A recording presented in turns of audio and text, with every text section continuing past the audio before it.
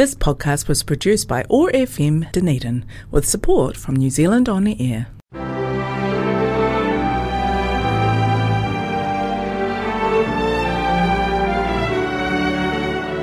Hello and welcome to Heritage Matters, a programme brought to you by the Southern Heritage Trust and sponsored by Ryman Healthcare.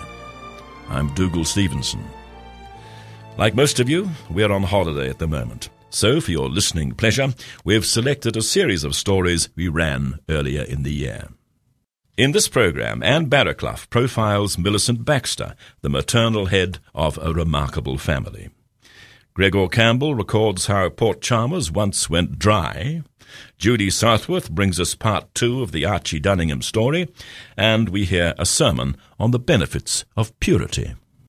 With the recent centenary of World War I, we've heard a lot about Archibald Baxter, the famous pacifist, in honour of whom Dunedin is to erect a memorial. And near the burned statue in the Octagon is a plaque to James K. Baxter, his son, who's considered one of New Zealand's greatest poets. But who was the wife and mother in this distinguished family? Anne Barraclough decided to find out. I was unpacking in a country town when someone pushed open the front door and called out cheerily, "I've come to meet Mrs. Doctor's wife." I cringed and had some difficulty graciously accepting the proffered cake. She was a neighbour who had kindly announced my new identity. How much worse this must have been for Millicent Baxter, whose fascinating biography, Out of the Shadows, I have just read. She was conscious of the fact that she was the daughter of a famous mother and father, wife of a famous man, and mother of one of New Zealand's foremost poets. Millicent's mother, Helen Connon, was Canterbury University's first female student. She graduated in 1880, did a first-class Masters in English and Latin, and became the first woman in the British Empire to obtain an honours degree. She was also a renowned beauty. John Macmillan Brown, a professor's son and lecturer, married Helen in 1886. He was 41, she 29, principal of Christchurch Girls' College. He went on to become Chancellor of the University of New Zealand. They bought a fine house, richly furnished, with antiques and paintings, surrounded by spacious gardens. In 1888, their first child, Millicent, was born. Helen returned full-time to work. A nursemaid cared for Millicent. 10 years later, Viola was born. The sisters enjoyed a privileged childhood, a gracious home, servants, 2 holiday houses, and overseas trips, but had neurotic, distant parents. The girls were homeschooled, but Millicent briefly attended school in England on an overseas trip in 1900. Back home, her father coached her for scholarships to Sydney University. He was an overbearing martinet, and relationships were strained. He much preferred Viola, whom he called a beautiful replica of his wife, who died of diphtheria, aged 46 in 1903.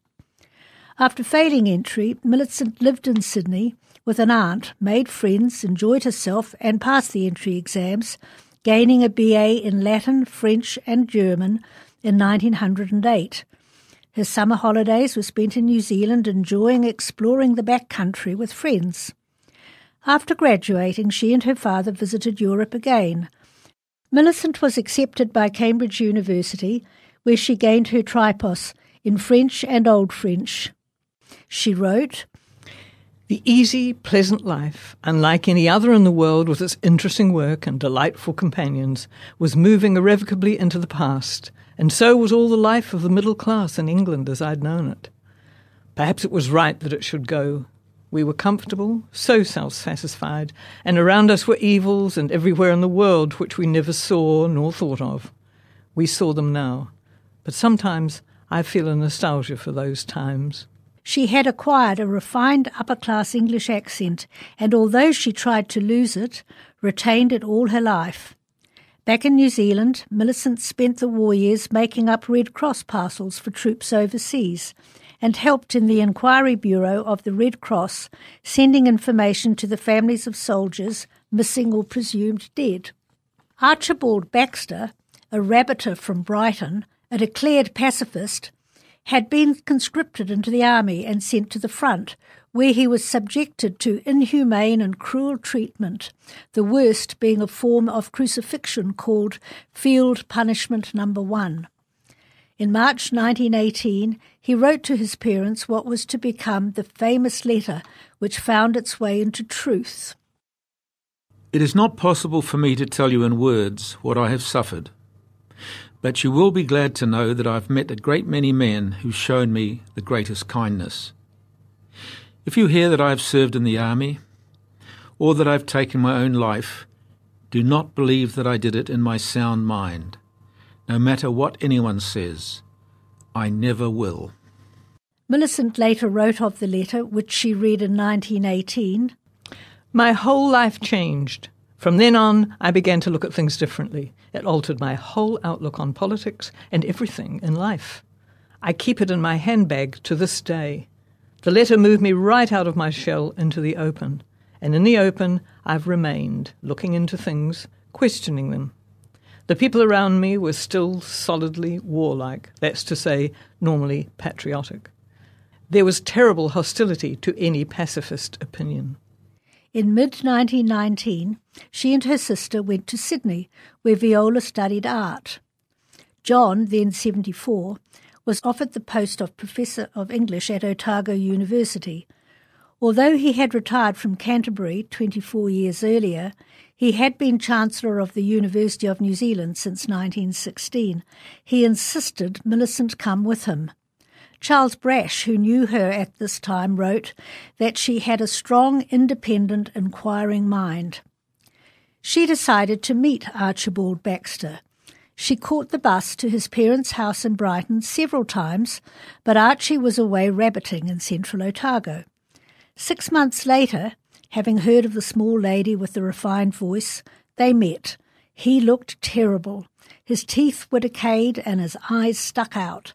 They fell in love. She said, Archie had everything I'd hoped for. Someone with something I had not really believed I should ever find. The perfect understanding I had imagined and never found. He told her she was the woman he had dreamed of all his life and that he would never have married had they not met. She returned to Christchurch. Her father was aghast and tried to dissuade both from marrying. Archie's family was equally opposed in view of the couple's totally different backgrounds and education. He had left school at 14. She was a multiple graduate. On 12th of February 1921, she 33, he 40, they were married quietly, with no reception, in the Dunedin Registry Office. With help from Millicent's father, they bought a farm at Koori Bush, with a 4-roomed cottage lacking running water or electricity. Millicent adapted easily to her new life, and as she had never had to learn to cook or keep house, she never mastered these skills, although she considered herself a good cook. She loved gardening. They were very happy. They sold milk, butter, eggs and bacon. Many neighbours ostracised them as Archie was considered a notorious pacifist, and they thought Millicent standoffish and snobbish. The granddaughter of one of Millicent's friends, interviewed biographer Penny Griffith, said, I always remember her being an outspoken person, quite acidic. She wasn't nasty, but she certainly had a bite to her tongue. Terence was born in 1922. He was a contented, good-looking child. In June 1926, James Kerr Baxter was born. In 1930, they moved to Brighton, where, at 15 Bedford Parade, they had electricity. The family were avid readers, and at the age of 7, James began writing poetry. There were lots of Baxter relatives in Brighton, a close-knit community. Archie returned to shearing, and Millicent established an alpine garden, while Archie tended the vegetable garden. The house was a shambles. Guests would have to move books and magazines off chairs to find somewhere to sit, and sometimes, if Millicent was enthralled in a good book, meals would be missed. The couple joined the Labour Party and founded the Dunedin branch of the No More War movement and avidly pursued pacifism. Their good friends were fellow pacifists, but generally the Brighton people had difficulty relating to Millicent. The couple often took the boys camping, sleeping under tarpaulins and eating rabbits cooked on an open fire. In 1935, John Macmillan Brown died, leaving his 2 daughters a generous annuity. Millicent, Archie and the boys took a 2-year trip round Europe in 1937, where they visited some of the places Archie had known during the war. It was then he decided to write a book on his experiences. He dictated the text to Millicent. We Will Not Cease was published in London by Victor Gollancz in 1939. It was not until the second printing by Caxton Press in 1968, when pacifism was becoming more tolerated, that it began to do well, and has become an anti-war classic that has inspired a film and an opera. With the coming of the war, 19-year-old Terence, who had been to a Quaker school in Wanganui, was called up for territorial service, appealed on conscientious grounds, refused a non-combatant role, was arrested and spent the war in prison and a defaulters' camp. James completed his education at King's High School, where he often turned up late, scruffy, shoeless and lunchless, and refused to take part in cadets. At university he did well in English, continued to write poems, and started drinking to excess. In 1945, Caxton Press published his first book of poems. He dropped out of university and got a job at an iron foundry, causing a rift between himself and Millicent. In 1995, Dr. Janet Wilson of Waikato University theorised that the tormented and talented J.K. Baxter was born into this marriage of emotional exclusiveness, a seemingly monolithic institution, where he was forced early on to negotiate his self-identity. His failure to achieve relatedness with his mother, to discover a sense of autonomy other than momentarily through his art, probably contributed to his obsessive urges, his alcoholism, his intense piety, his search for an alternative society, and the compulsion to write as a release. Oh, woe is me, I thought as I read this. I and all those mothers who have good relationships with our sons have stifled their creativity and denied them the opportunity to form their self-identity. Millicent's biographer argues that Millicent and Archie were in love with each other at the expense of their children, as had Millicent's own parents been. On 10th of August 1970, Archie died, aged 88, and in 1972, James died, aged 46.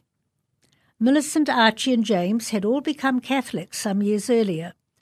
After Archie's death, Millicent had moved from the large house in Brighton to 10 Kinsman Street, Wockery, and at the age of 83, visited her sister in England again. Viola had studied art and married an Italian musician. In the late 1970s, Millicent began writing her memoirs.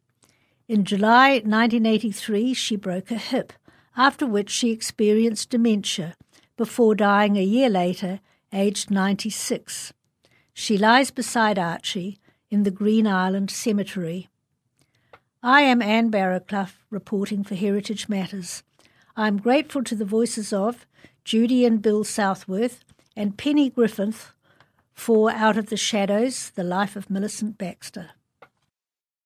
Before the invention of shipping containers, ships used to spend a lot of time in Port Chalmers loading and unloading. The crews had plenty of downtime in port, so there were a lot of pubs where they could wet their whistles. But remarkably, at the beginning of the 20th century, all those pubs were closed and shuttered. Here's Gregor Campbell with that story. In late 1902, there was a general election in New Zealand. As was customary, voters could also, for their electorate, vote on the subject of alcohol, and prohibition was one of the options. In Port Chalmers, publicans were visited before the vote by a delegation of workers from the wharfing and ironworking trades with a request. They wanted a threepenny beer, presumably a small drink for the working man on his way home rather than cheaper beer as such. The publicans refused, and the workers said they would vote for a dry electorate. Seemingly to everyone's surprise, Chalmers' electorate went dry. Not the least surprised were members of the local temperance movement. Their pre-election meetings had not been roaring successes. On the eve of the vote, a small but fervent prayer session had convened until 1:30 in the morning. To them, the reason for the result was clear. It was divine intervention. It can still be debated, as it was at the time, whether consumption of alcohol declined in the district when it was freely available to be consumed in and taken back from Dunedin. Many Port Chalmers men, instead of having a few beers after work each day, saved their money and took the Saturday train into town. The last train to the port on a Saturday evening was named by its crew the Royal Soaks Express and described as not a place for ladies. Scenes of disorder outside the Dunedin railway station were commonplace. Pickpockets benefited from the disorder. Arrests were also made in Port Chalmers of now ex-publicans suspected of ignoring the law.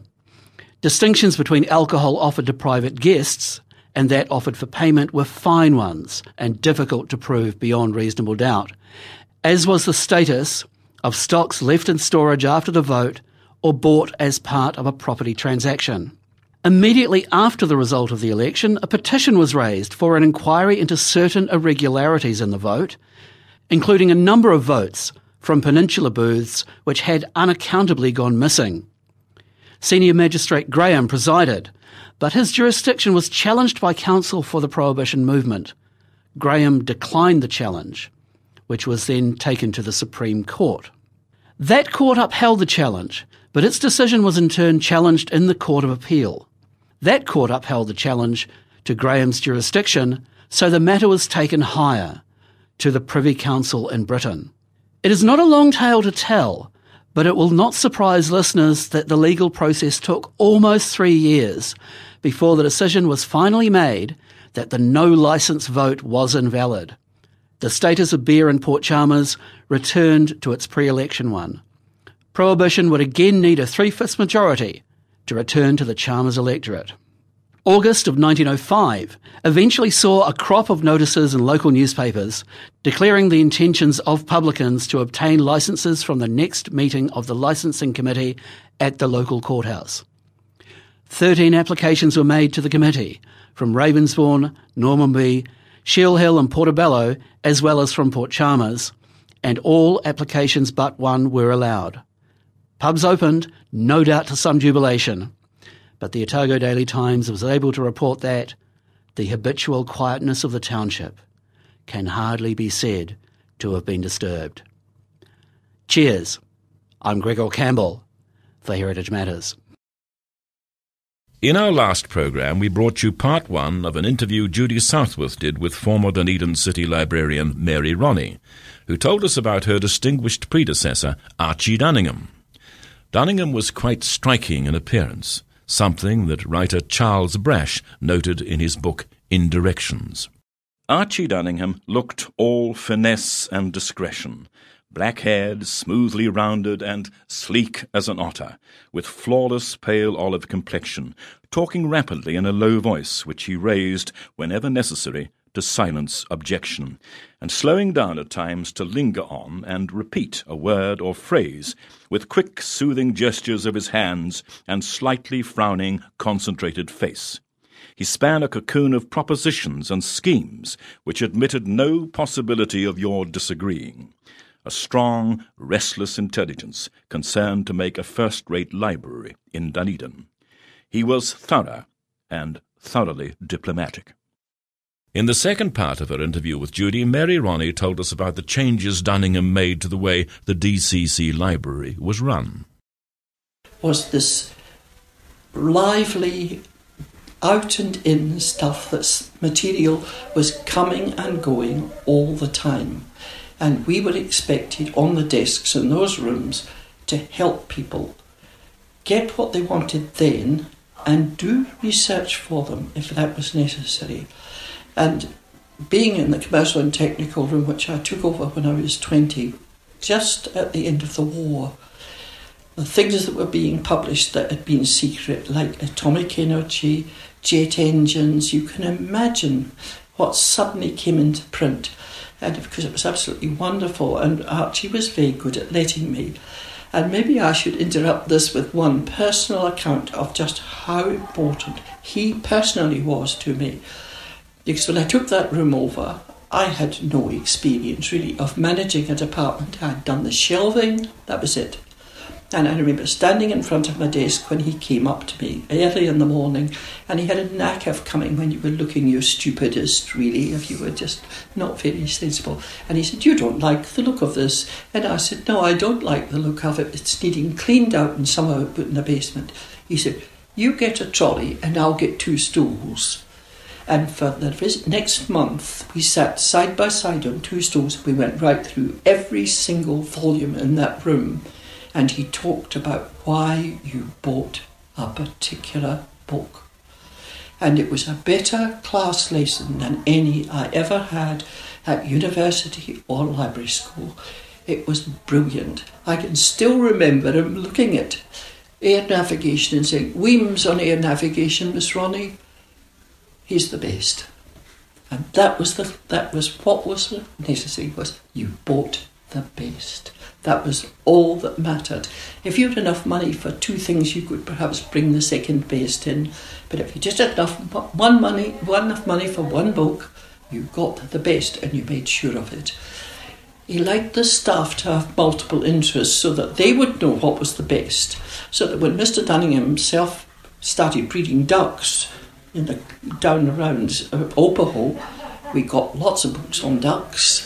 We got lots of books on bulbs and all the gardening when he got interested in that.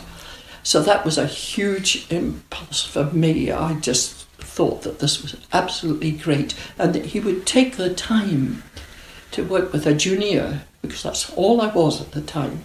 I did have the Library Association certificate, but that was all. I barely started my degree, but that didn't matter. What matters was that the public out there had to have this. So personally, that was very important to me. And he generated a sort of energy in all of us about change.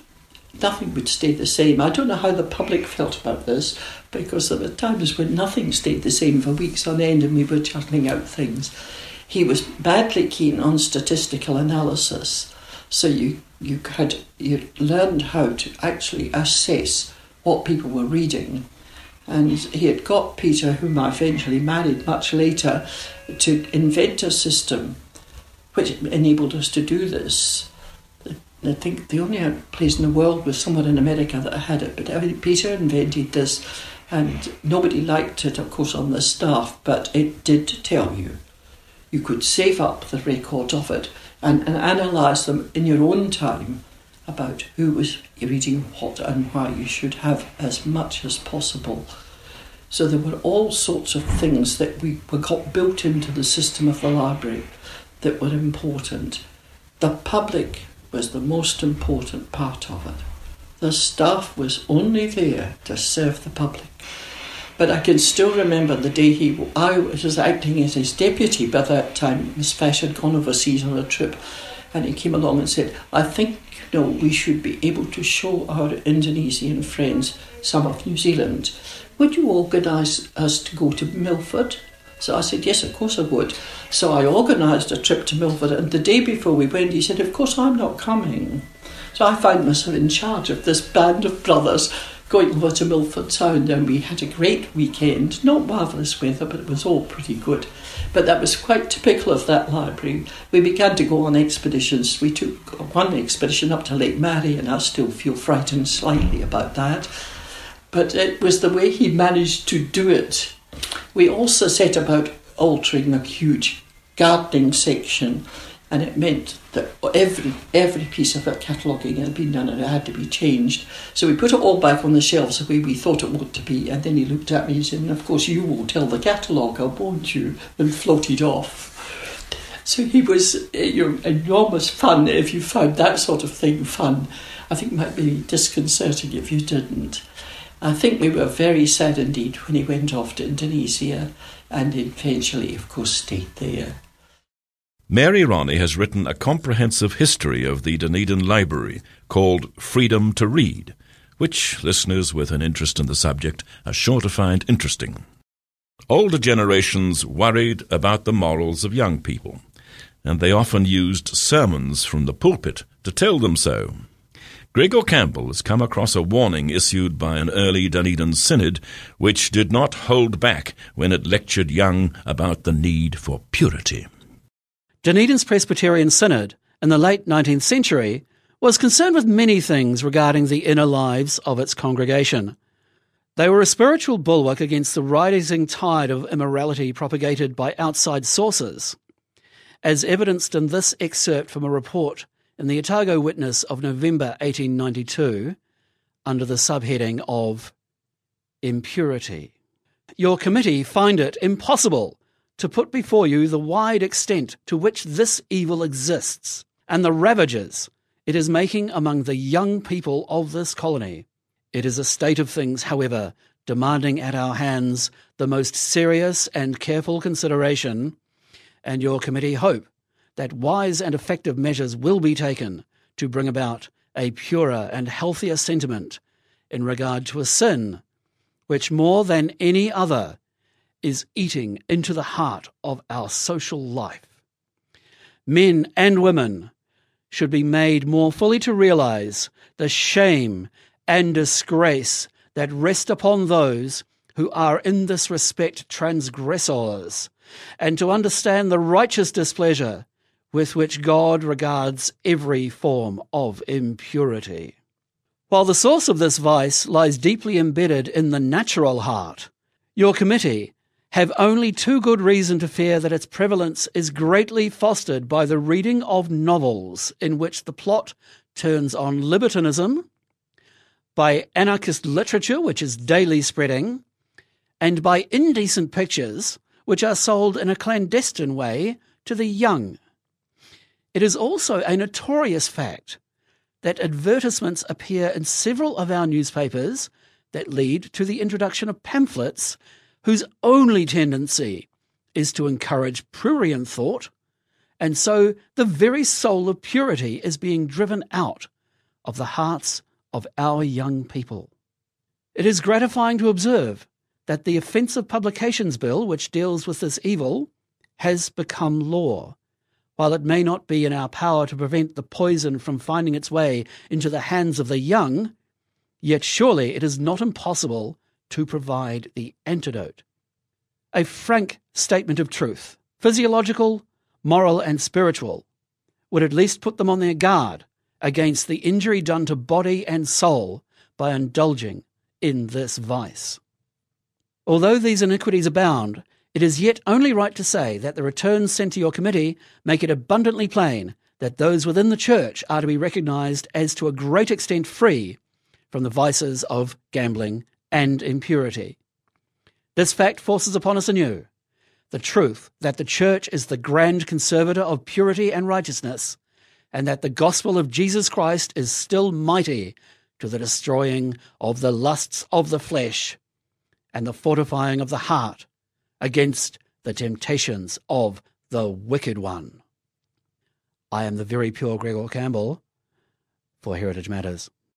This programme, which will be repeated on Sunday at 7 p.m, is kindly sponsored by Ryman Healthcare and brought to you by the Southern Heritage Trust.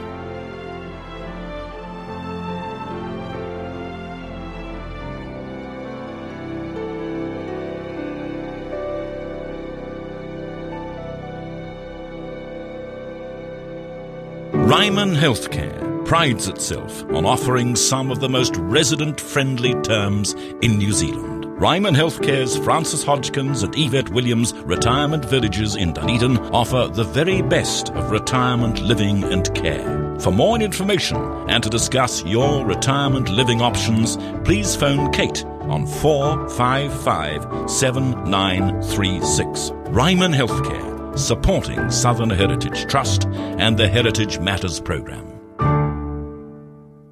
This podcast was produced by OAR FM Dunedin with support from New Zealand On the Air.